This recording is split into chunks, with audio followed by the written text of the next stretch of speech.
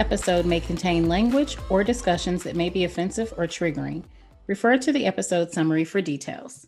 Welcome to She Confidential Podcast, Season 3. My name is Charlene Ketchum, and today I'm here with Dr. Kimberly Davis. She is a police officer, and she's a Chicago native and experienced pastoral counselor, chaplain, and law enforcement professional with a passion for providing expert counseling service to law enforcement agencies. And she has recently launched a cohort titled Pastoral Care and Ethics in the Age of Black Lives Matter. We're going to talk about her role with the Chicago Police Department, her exciting new program. I actually ran across her information on Instagram and was just like, oh my gosh, this sounds so interesting. She sounds so interesting and inspiring. And I wanted to chat with her, and I just knew that y'all would be interested as well. So I am excited and thankful that Dr. Davis made time to chat with me today. So good evening, Dr. Davis. Thank you for being here. Good evening. Thank you for having me. And please call me Kimberly. Please. Okay. I know I'm a doctor, right?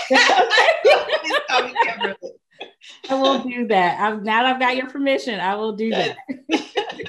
So can you share a bit about your background? Because you have like such an interesting combination of a professional experience. Yeah, I don't know quite where to begin. There are a lot of intersections there on service. So whether it's to serve and protect, whether it is the Order of Deacon in the United Methodist Church is service. Part of the sorority that I am in, Alpha Kappa Alpha Sorority Incorporated, is service to all mankind. So there is service in my DNA as clergy. My grandmother was a deaconess in the AME church. And so it's just in my bloodline to serve. Can't quite say where it began. I know there's no ending to it, but it's always been deeply rooted in me, and it's just something that I do. Wow, yeah, it's amazing.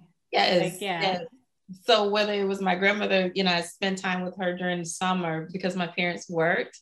And so whether it was visiting the sick, whether it was cooking, whether it was somehow serving in the church, that's what I did. And grew up serving in the church, junior usher board, youth choir, all like that. And when I went away to school, I would send in my little tithes to the church. Whatever allowance I got, I would send it back to church. And it wasn't until I became a police officer, because of course church every Sunday, but it wasn't until I became a police officer and we have rotating days off, that I realized that there was a huge void of not being in church, because it was such a huge part of me. I went through the process and realized that I had a call on my life to go into ministry. And then I was like, well, God, how is this going to work? Because there's a whole laundry list for ordination in the United Methodist Church. For me, it was a 9-year process of ordination, which included a master's in divinity. And part of the master's in divinity was having an internship at a hospital. So I did an internship as a chaplain. It's called field education at UIC Hospital. And while it was very taxing on my household as mom, police officer, and student, and still clergy, I did it. And it was one of the most rewarding experiences of my life. And that's when I realized that God was leading me into chaplaincy. And it took a changing guard with the department. And I said, God told me, you're gonna be a chaplain. And I was like, I don't see it, and lo and behold, a couple of the department chaplains retired, and that space opened up, and that's how I became a department chaplain. So all those things happened. And one of the things that, if I could just share, if God tells someone something, just to know and have confidence in that it's going to happen, no matter if we can see it or not. Yes. It's going to open up. It's going to happen. Signed, sealed, and delivered. Yes, absolutely.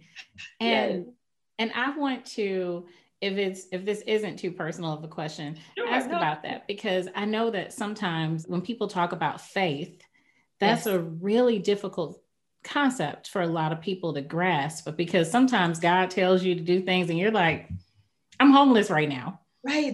What do you mean? And so how can people be obedient when they really don't see the pathway? Where do they find that faith? First, in the Word, I would encourage to get in a good, solid Bible study in church, where they have a wonderful pastor who is deeply rooted in the Word, first and foremost. And then to study the Word for yourself. But my dad, God bless him, he rest his soul, he died some years ago, but he had a daily word Bible. And if you read it every day, it should cover the whole Bible throughout the year. And it's like the small devotionals with it. Yeah. Get into it, and it's user friendly. And God will, reveal some things just through that personal study, and then of course on Sunday, get that fresh up. But but there is something to be said about, revelation that comes through just by studying the word on your own. And that's so empowering. I know a lot of times on this show and just in conversations that I have with people, we talk a lot about how to be empowered through that information. Yes. And I think that traditionally, particularly when we talk about religion, a lot of times people haven't been as encouraged to study the word for themselves. Yeah. And I think that's where a lot of that disconnect yes. and inability or apprehension to believe in themselves or believe in what God is revealing to them. I mean, it's such a huge concept. It's such a simple concept, but it's a big concept, if that makes any kind of sense. Because the logical mind, it doesn't make sense. Right. Do you follow what I'm saying? Like, how can I go from here to here? Mm-hmm. And I can't see it. If God said it's happening. If we begin to believe God for smaller things and see those things come to pass, it's easier to say, okay, God, if you did this, then you can bring me here. Yeah. So it's an exponential growth. Mm-hmm. And with your different roles, because I admit one of the things that fascinated me is, okay, she's a chaplain, reverend, and a law enforcement officer. Like I would never have put that combination together because and a lot of it's just stereotypes, what we think of certain personality types for certain roles. How have you reconciled those traditionally, or I guess very different kind of roles? How have you made all that work for you? Well, all of them, if we think about it, even our male-led positions, some denominations are opening up a little bit, but for most of the times, if you think of a pastor, you think of a man. Yeah. Or if you think of a police officer, I would even stretch the envelope and say it's a white man. Yes. Yeah. Sometimes we don't think of law enforcement in the color spectrum that it is. So I am an 18-year veteran, the Chicago Police Department, centered back to the word of knowing who I am in Christ. It really plays a role in how I live, move, and have my being. So I remember there was some good advice that one of the senior officers gave me when I started on the job. And she said, carry lotion on your person. And I said, lotion? She said, remember that you are always a lady. Keep your hands lotioned up. You are a lady. I love that. I love that. So simple. Yes.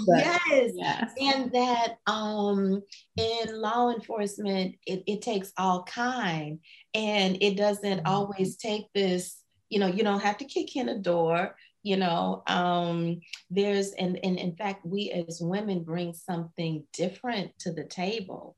Do you follow what I mean? Yes. We bring that softness, we bring that nurturing. If things go left, then of course I'm prepared. But at the same time, there's a skill set that women naturally bring to the table just by having estrogen.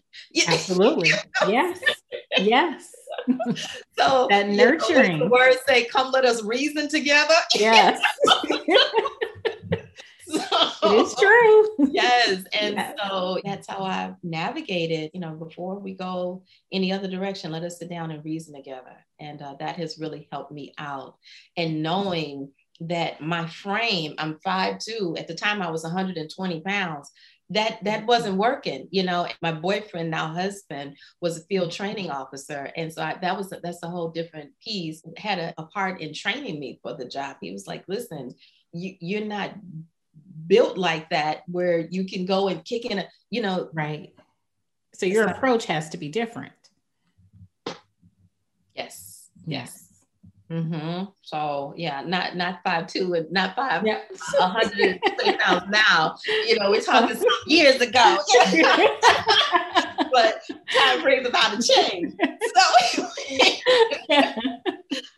So yes, yes. So that's how all that, just self-awareness, and how that is really key of having that intergenerational piece, to have the wisdom around, to have women of all ages, that circle of sister friends around, to be able to nurture, and to say, okay, hey baby, this is the way to go, or hey baby, you don't need to go that way, and that's really important outside of mom. Do you watch the show The Chi?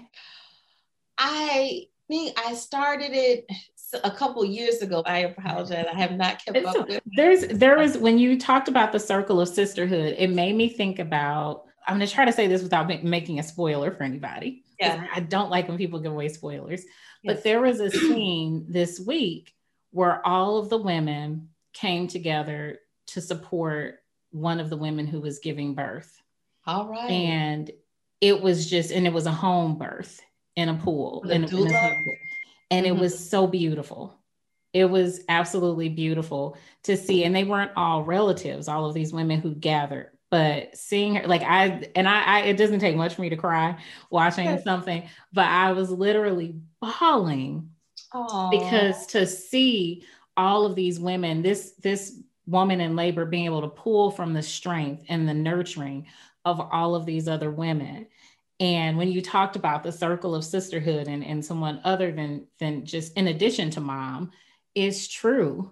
Yes. We need that at every stage in life, and with every experience in life, we need that sisterhood. I mean, it's powerful. It really is powerful, because we draw strength from one another. Yes. And some people, I'm sorry if you hear that, I am so sorry. So so I am a mom, and my daughter is a counselor in a way camp, and she's trying to reach us now. So I just told her that I'll have to get back with her in a little bit. So as being a woman juggling so many things, being a mom, this is real life, real time too. So in real time. So, but yeah, that sisterhood is very, very important. And there's something about, different, like they're like different personality types, and how that is needed. We need that girlfriend. We need and I got to say this kind of tongue in cheek. We need that ratchet girlfriend. We do. Yeah, we do. It's so, see, you're making me think of all these conversations. See, this is how I know when I'm vibing with somebody, when they remind me of like all these different things. Yes. So a friend and I, we were just talking about like how uncomfortable it can be to just let other people be, because we all have our own set of values and preferences. And it's like, okay, my life, I want my life to be like this, but I will love you as you live your life the way you want to. And that can be a difficult thing to do for so many people, including me. And so my friend and I said, I have to take listening to like my Cardi B and Megan in very small doses. Yes. But I said, the thing is, I'm happy that they exist. Yes. Because we need all types of women. We have such a very narrow definition on what it means to be a lady. Mm-hmm. But I believe that Cardi and Megan are ladies too. They just move different. Mm-hmm. And we need them as well. And what we also need are the elders and others to tell young women when it's appropriate to mimic that behavior. So that's balance. We need that balance. And unfortunately, I think we've gone so far to another side that when we are reprimanded or someone tries to hold us accountable for our behavior, we immediately get very defensive. But I love that you noted that we need all of those different voices. We do. Yes, we do.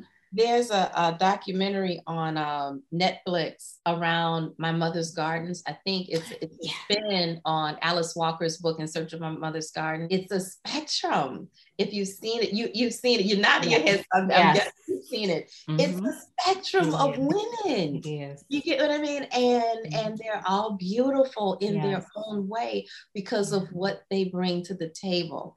And so especially the older woman. I think she was a doctor at the end, and she was cooking. She was something. You get what I'm saying? Yes. She was spicy and saucy. Mm-hmm. And she knew what she was talking about. Yes. We need all these different type of women because they add flavor. They add flavor to our lives. Yes. You know, where would we be? You know, yes. like I keep my bun tightly pinned down. You know what I'm saying? I need somebody around me to help me loosen up a little bit. Yes. You know? Oh my goodness. Yes. They really do. And it doesn't mean that, you know, all things aren't for all people. Yes. But you definitely can love people in their truth. Yes. Even if it is not yours. That's right. That's right. I believe that. Yes, absolutely. And just when leading, people say leading with love, but just thinking about just leading with love has helped me really be more accepting and loving towards other people. Because if I'm focusing on how I love you as a human being and less in the judgment, then all that other stuff is less uncomfortable. I love that. Yeah, we need a saucy, diverse sisterhood. Yes. And so how does this relate to your new program? I want to talk about that. I was thinking of the climate that's going on as far as the violence. There's a huge disconnect between the community and law enforcement. Yeah. And I have been on both sides of it. Just a little background about me. I grew up in the community that I was raised in. So when my husband and I got married, we got the house directly across the street from where I grew up. Wow. So, yes. Oh my goodness. And so, so I was born and raised and nurtured in the community, but there was a shift, and it took looking at a documentary. I can't remember the name of the documentary, but it was on PBS. And it talked about the history of the projects in Chicago and how these two mammoth projects came down. There was a shift in the documentary. It shows how there became just a change starting from the Black migration up until the times that the projects came down, and how they came down so fast, other communities were not ready. There wasn't a transition into apartment living or into community house living. It happened at lightning speed. And so with that, I grew up in a middle class Black community, and it just changed. And so the community agreements changed. The things that were not accepted were now accepted. And it just became hard because, as I said before, my husband is a police officer also. And so it changed so much so that we were basically for peace reasons, we just moved. Okay. Yes. And so we moved about 10 years ago because it got to be F the police and, you know, sitting on our stoop when we got home. And I just said, this is different now. When I went to school in Dayton and finished up, I began to see even the change within the law enforcement community engagement with the public, whether it was the riots, the protests, all of that. And I said, wait a minute, it is a problem because in Chicago, we have a residency requirement. So law enforcement officers have to live in the city. Okay. You know? And so it's like, okay, we all live here. What can we do to mend this fence? You know, clergy would be a great avenue to start. It would be a great avenue to start. And so I said, okay, so I pitched the idea to United, and they were like, yeah, this is a great idea because United is a seminary. We can do this. And so that's how all that came together. And prayerfully, it's my prayer that clergy would really take a deep dive in this and look at how to be a bridge in their respective communities and be the bridge between community and law enforcement, because we all on a fundamental level, taking off all the uniforms or whatever, on a human level, we need one another. Yes. You know what I mean? And our peace is contingent upon one another. Yeah. And we think about how in that level of being connected is deeper than police and community. we're all together. It's not we're in this inescapable reality. We are. Yes, we are. So, like it or not. Yes. You know? So after the uniform is off, I go to church. You get what I'm saying? I'm going grocery shopping. I'm doing, I got kids in school. We all, we are together on so many other levels. We have to figure out how to bridge these men's, and I know they're deep. I mean, they really are. And so just looking at how to mend that, and prayerfully, and it's a 3-year commitment because it is a doctoral studies program, and prayerfully after the person in the cohort registers and finishes, they graduate with their doctorate in ministry. And so they not only change agents and become healers in their community in mending these deep wounds, they also, have earned their doctorate in ministry because they committed to the study. Who is eligible to participate in this program? Well, of course, clergy, that would be great. Community activists, you get what I'm saying? Those who want to play a role in authentically mending this thing. And but it has to come from within. I wonder how much, we talked about counseling before. I'm always concerned of how much trauma we can see on the news. How many stories can the body really hold when we, hear things like it leads if it bleeds? Do you follow what I'm saying? Yes. How much can the body hold? As far as traumatic experiences. And then when we see, wow, I know that area, I know what that happened, or, you know what I mean? And so I'm always concerned about that. And so it's like, nah, it's time. So this study has to come from a place of being tired and really want to take up the mantle, take up the plow, and get in the game and do some work. Absolutely. It's proactive healing because you are spot on. I mean, St. Louis is, Lord. We're experiencing a lot of crime. And even just last night, I saw several people I know, Facebook, there was an incident that happened and a lot of people were impacted and new people in that area.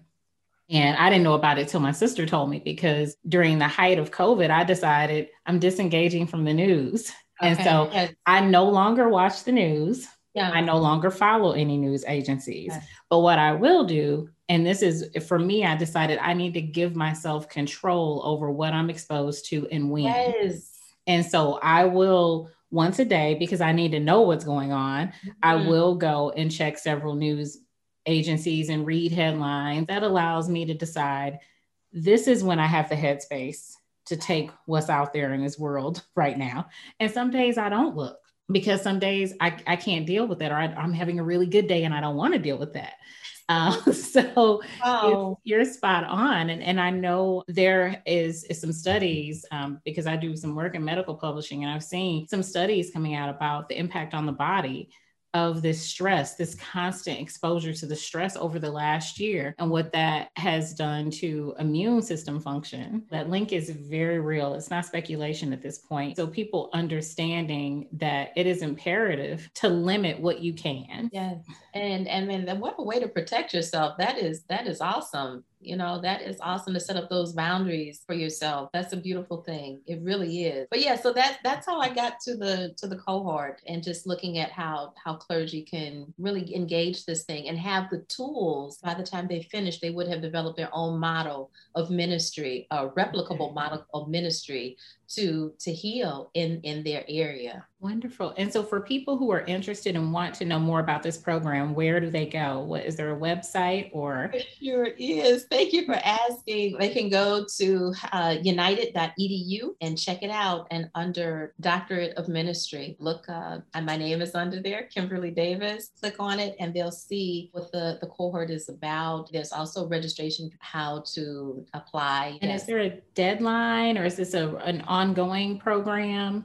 So yes, and yes. So the program is ongoing. The cohort is very new. And so there are 2 semesters. While the seminary is in Dayton, it's a hybrid program. Once enrolled, we can either enroll in the fall in August or in January. That's when classes start. And so class is a week in session in Dayton, and then a week when each person in the cohort has an opportunity to host. So there's a opportunity to travel and learn in the city that each person is a resident of.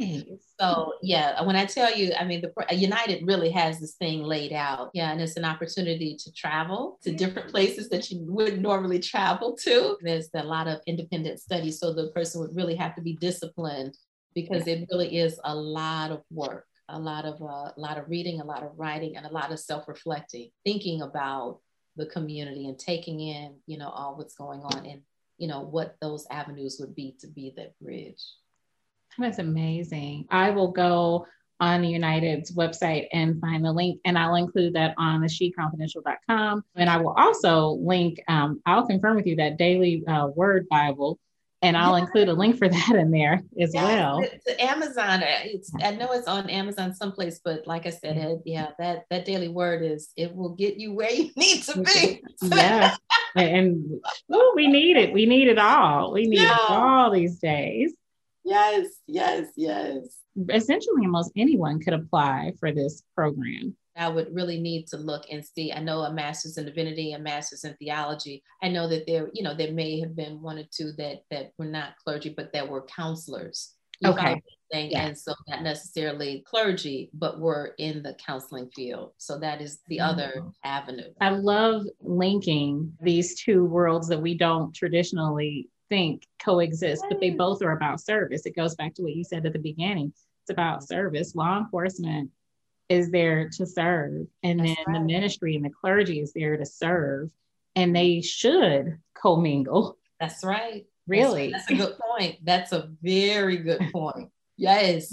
And it's about protecting. So whether we're protecting someone's heart in the pulpit or protecting someone's physical being on the street, it both are very, I hadn't even thought about that. Is awesome. Thank you for that. Oh, you're welcome.